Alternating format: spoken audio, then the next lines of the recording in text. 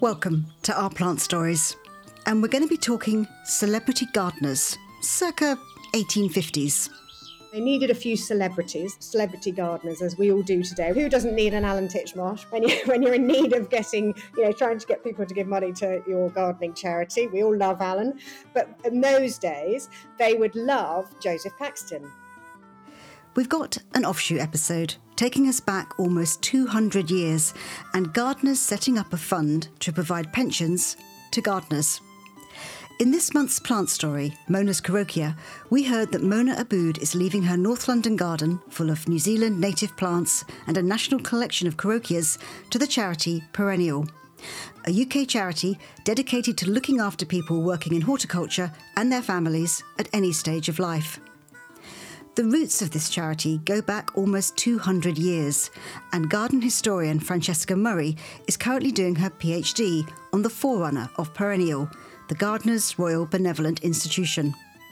For this offshoot episode, Francesca tells the story of the gardeners who began this fund, and it involves a large gathering of horticulturalists and a garden journalist. Yeah, when Perennial was actually born, or Gardeners' Benevolent was born in around 1830, the 1830s, there is this rather naughty and mouthy journalist who is a bit of a troublemaker, and whistleblowers often are troublemakers. We need whistleblowers in this society to say, hang on a minute, these gardeners need some help. And he wrote a journal called the Gardener's Gazette, which was always quite argumentative, but it was a contrast to J.C. Loudon. And J.C. Loudon was the sort of respectable garden journalist who wrote about the estates and the villas and how it should be, everything should be designed. And Glennie wrote more about the real lives of gardeners, about, people falling out with people, somebody's plant was bigger than somebody else's plant. And so he did the sort of, the tabloid, if you like, of the day. And he used to gather everybody every year for a big meeting near the Strand, and he would lead the meeting, and everybody again would feast like the florist. So it was traditional of the florist. He was a florist. He was actually a watch case maker from Clerkenwell. In actual fact, that's what he's got his guild membership. But you use the word florist, but that's not quite the same as we think of the word florist today, is it? No. So we're talking not cut flowers, although cut flowers were popular, obviously, in Covent Garden being sold. But we're talking about the 8 florist flowers, which include, for example, the dahlia. So Glennie was a florist, and we're talking about sort of urban uses of plants. On a windowsill, you'd have sort of your 8 pots, and you would tend to these lovely little plants that you would be trying to sort of hybridize so that you've got a pinker sort of vein through them, or and the chrysanthemum was another one, trying to make it so it's a different shape at the head of it, and it's tall rather than it's short. And it's a very detailed sort of field of horticulture that was very popular, because you could have your 8 pots and that would be your pride and joy. And those florists would take those and show them and compete who had the best, who had the best beautiful pink, pelargonium and things. And Glennie was an expert at this. He knew how to do that. So he did have the right credentials. He was a gardener, but he also had this newspaper, which was about outrageous. And he was very keen to bring gardeners together in what you could. I mean, this is the days of Chartism. So bringing people together was quite scary for the government, especially bringing 200 horticulturalists together in a pub just off the Strand to suggest that actually their employers weren't looking after them, so we should look after ourselves. We must set up some sort of benevolent association that we all subscribe to, and then that money can be distributed like a friendly society or a benefit society to those that need it. So those elderly, and they used the word indigent, and indigent means poor or needy, or really 1 foot away from the workhouse, because by the 1830s we have a workhouse system that is in full swing.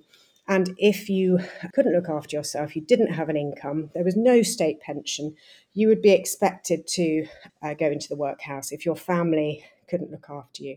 So Glennie was the hero, but there were also other nurserymen that supported him for a bit until he got a bit naughty and started trying to run the association, which wasn't a good idea because he was basically a journalist and a florist.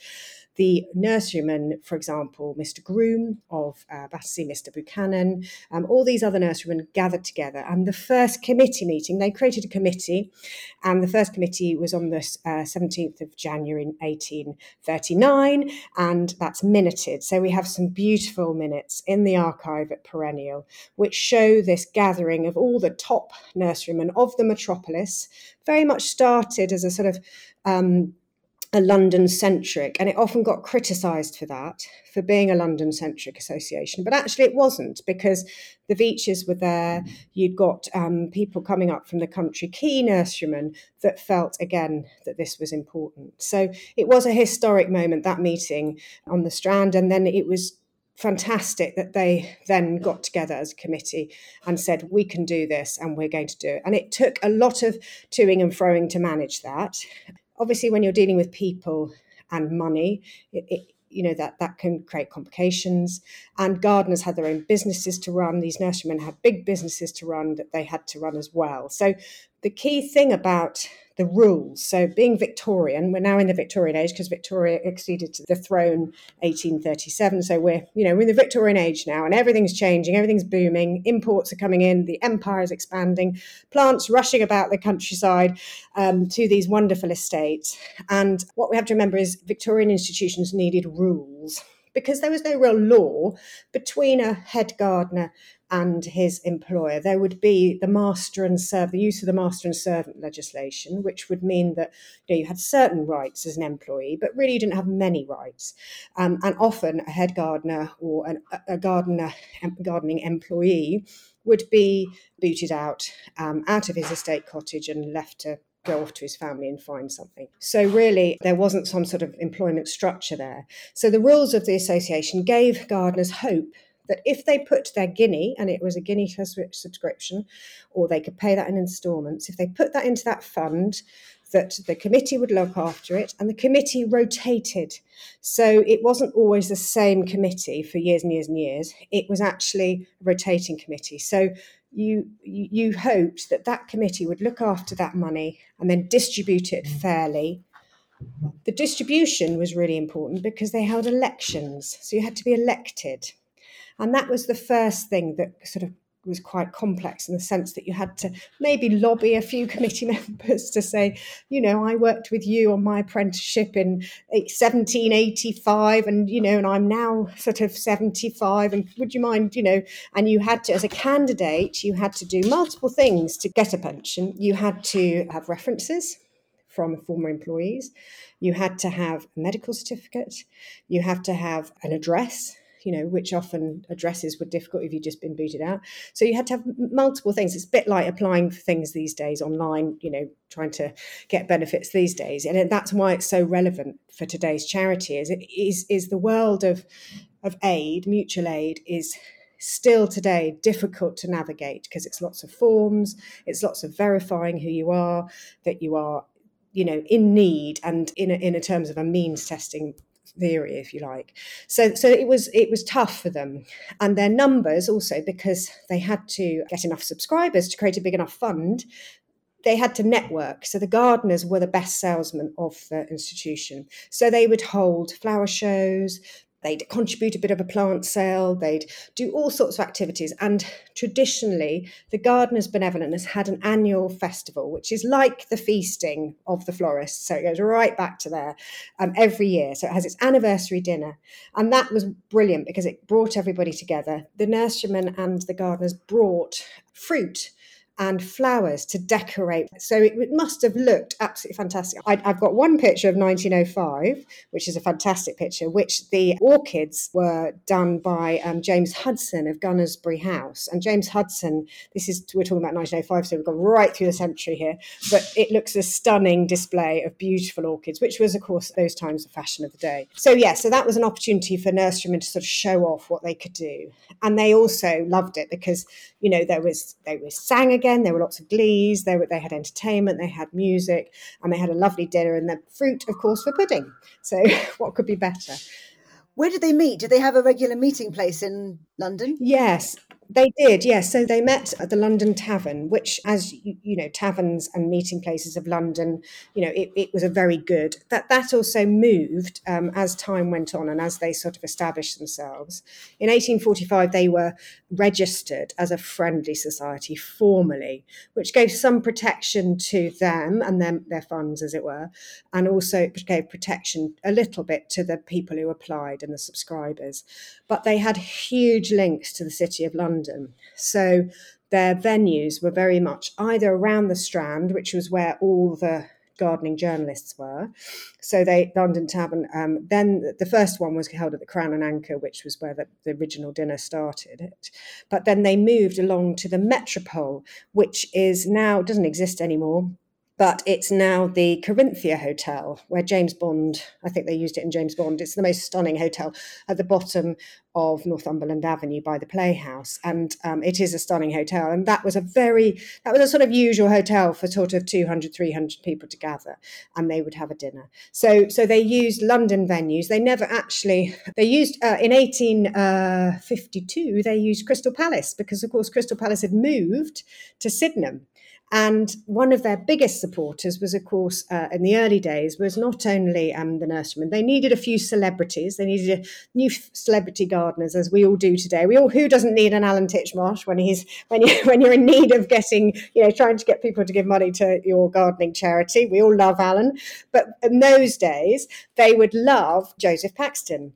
And Joseph Paxton was a busy man, but he also lent support, and he opened his address book for the Gardeners Benevolent, and he actually spoke at, I think it's the 1851, which was his great year, because of course we had the Crystal Palace in Hyde Park. It was his, and to have a head gardener design one of those iconic buildings, and for gardeners, although actually interestingly it doesn't really contain much gardening equipment, and it has some plants in it, but in its day.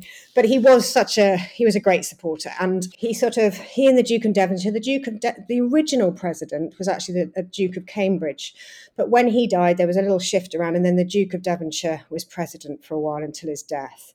So Paxton was a really important person, but there were other head gardeners who were great supporters. So somebody like Robert Marnock, who designed Sheffield Botanic Gardens, and he also ran Regent's Park for 20 years.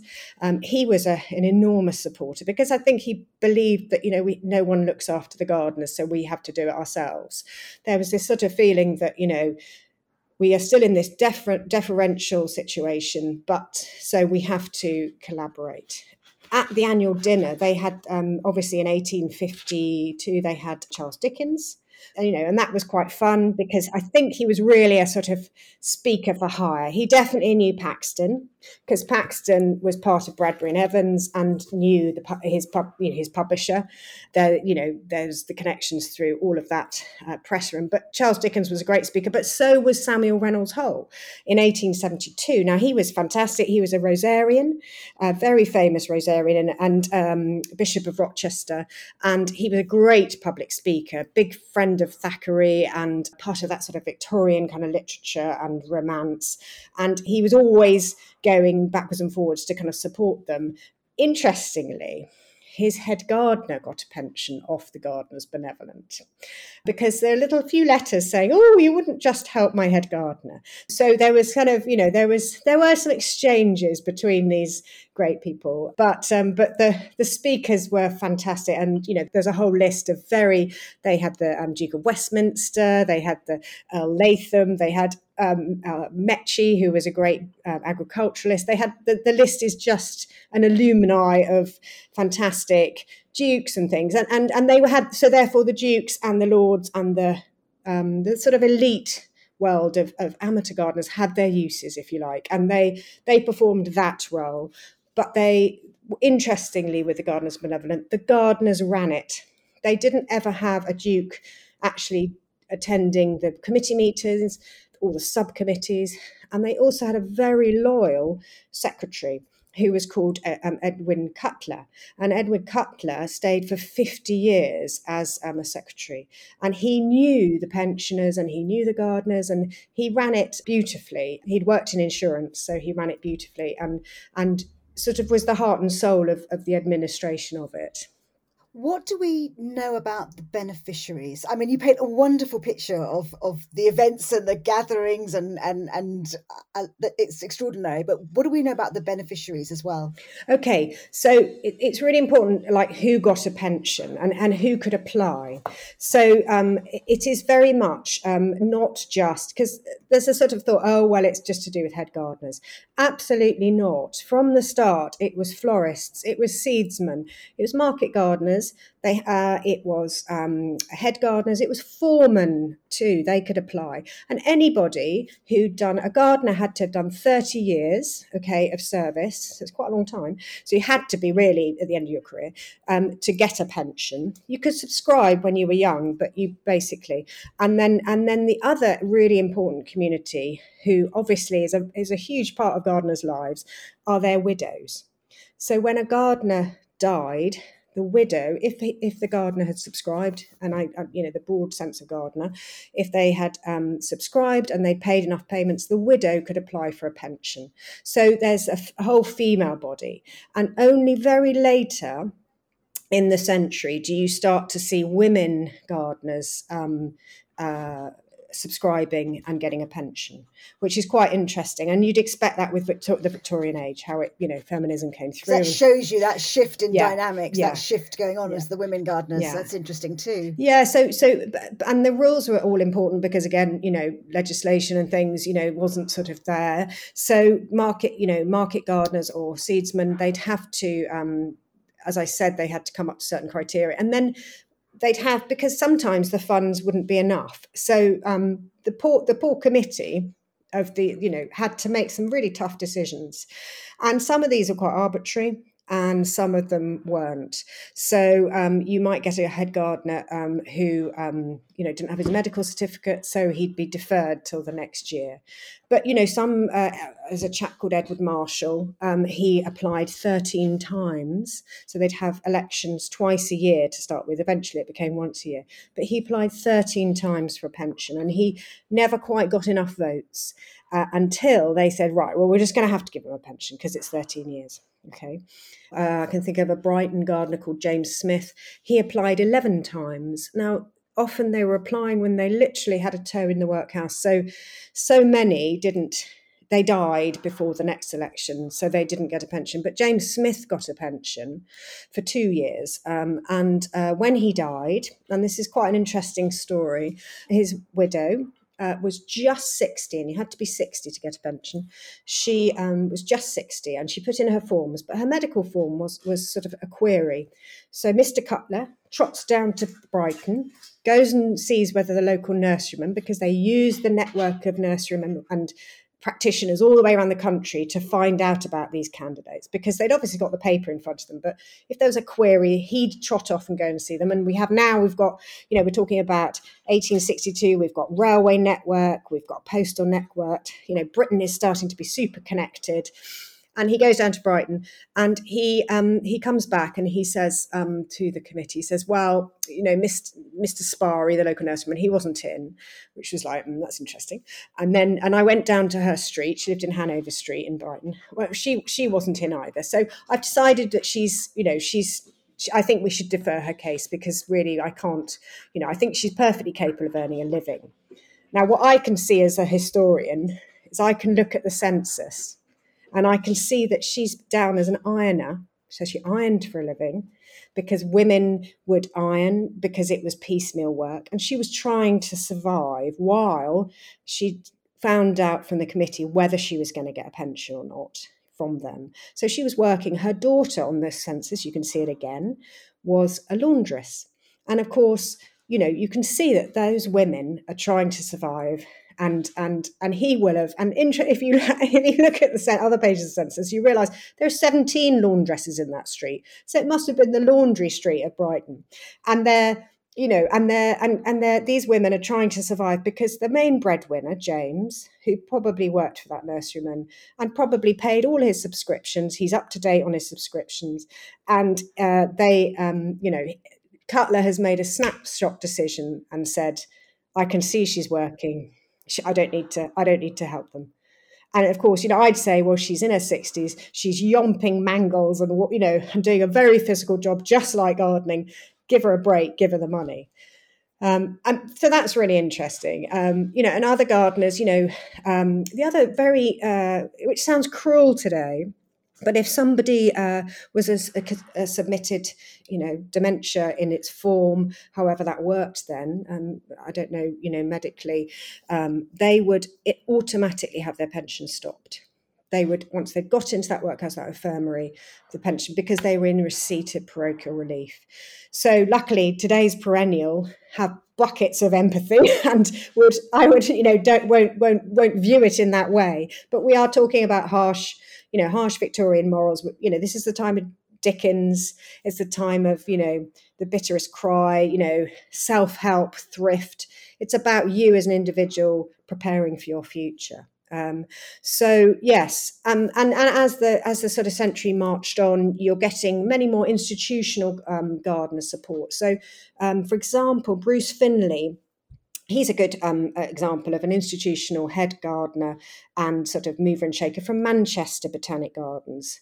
And you can see him networking in, becoming part of the committee. They made a real commitment later on in the century, in the 1880s, to add country members, they call it, to the committee, so that then that network expanded, that they reached out to Kendal and Sunderland and Wales, and because all these places had their own little clubs and things, but then there was a desire to get the word out about the Gardeners Benevolent, because that was the only way to get these networks working, so they could build the subscriptions. But if you think about it, when they started in 1840, they had one pensioner from South London. And then when you're talking about 1908, you're talking about they have over 60 applicants and they're able to give 30 pensions. So what they did at the end, towards the end of the century, because the demand was getting massive, there were more and more pensioners saying, people saying, elderly or widows saying, I really need some help, is they set up two funds. And this was obviously because we're talking about the Victorian age, it's got to be hooked on to some sort of big celebration of kind of Victoriana. So in 1897, you've got Victoria's Jubilee, and they created the Victorian Era Fund. And that was specifically to give short-term relief to gardeners. So those waiting on the list for a pension who couldn't get elected because they couldn't get enough votes, they would be given £5 to keep going, and then they'd stay on the list and they'd sort of jump through. And then they also had something called the Good Samaritan Fund. I mean, it sounds very kind of patronising, but actually it was a way of non-subscribers getting in that queue to see if they could get a pension. And those funds were great. They've also had funds and legacies given to them. So one legacy, they had their first legacy was from Ayton, John Ayton, who was the brother of William Ayton, who ran Kew. And he was a royal gardener, but he gave the first legacy. And thereafter, legacies came in sort of every so often.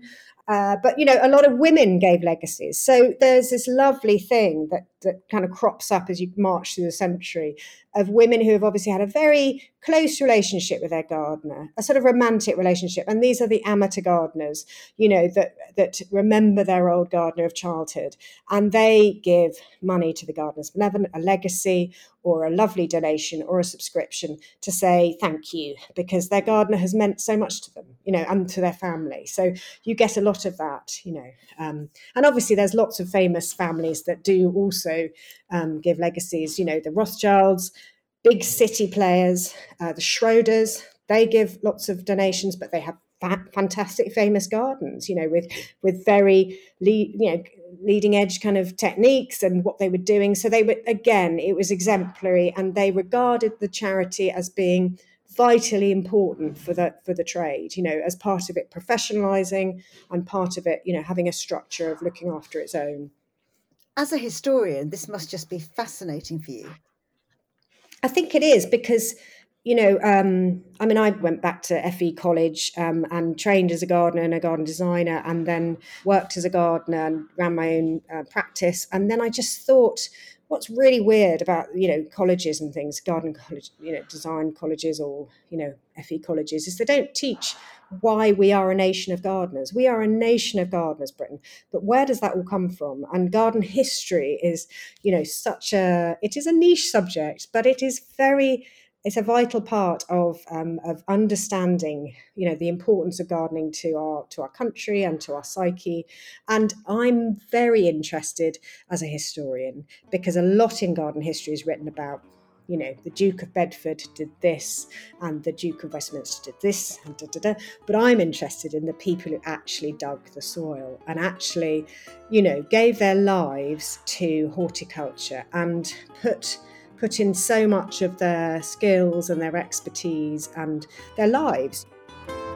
My thanks to Francesca Murray for sharing this fascinating story. The name changed to Perennial in 2003, and the charity is dedicated to looking after people working in horticulture and their families at any stage of life. I'll put a link to their work on the website, where you can also see some of the original documents from the charity's history. You can support this podcast by buying me a coffee on the website, where you'll find all the gardening advice and tips and previous episodes, ourplantstories.com. It's where you'll also find Mona's Corokia and hear the story of how she came to hold a national collection, which was not her original intention. If you have enjoyed this episode, do think about writing a review on your podcast app, as it really helps to share the word about this podcast. Think algorithms and all that. And I pledge, if you do buy me a coffee on the website, I will spend it on the podcast, not plants. Our Plant Stories is presented and produced by me, Sally Flatman.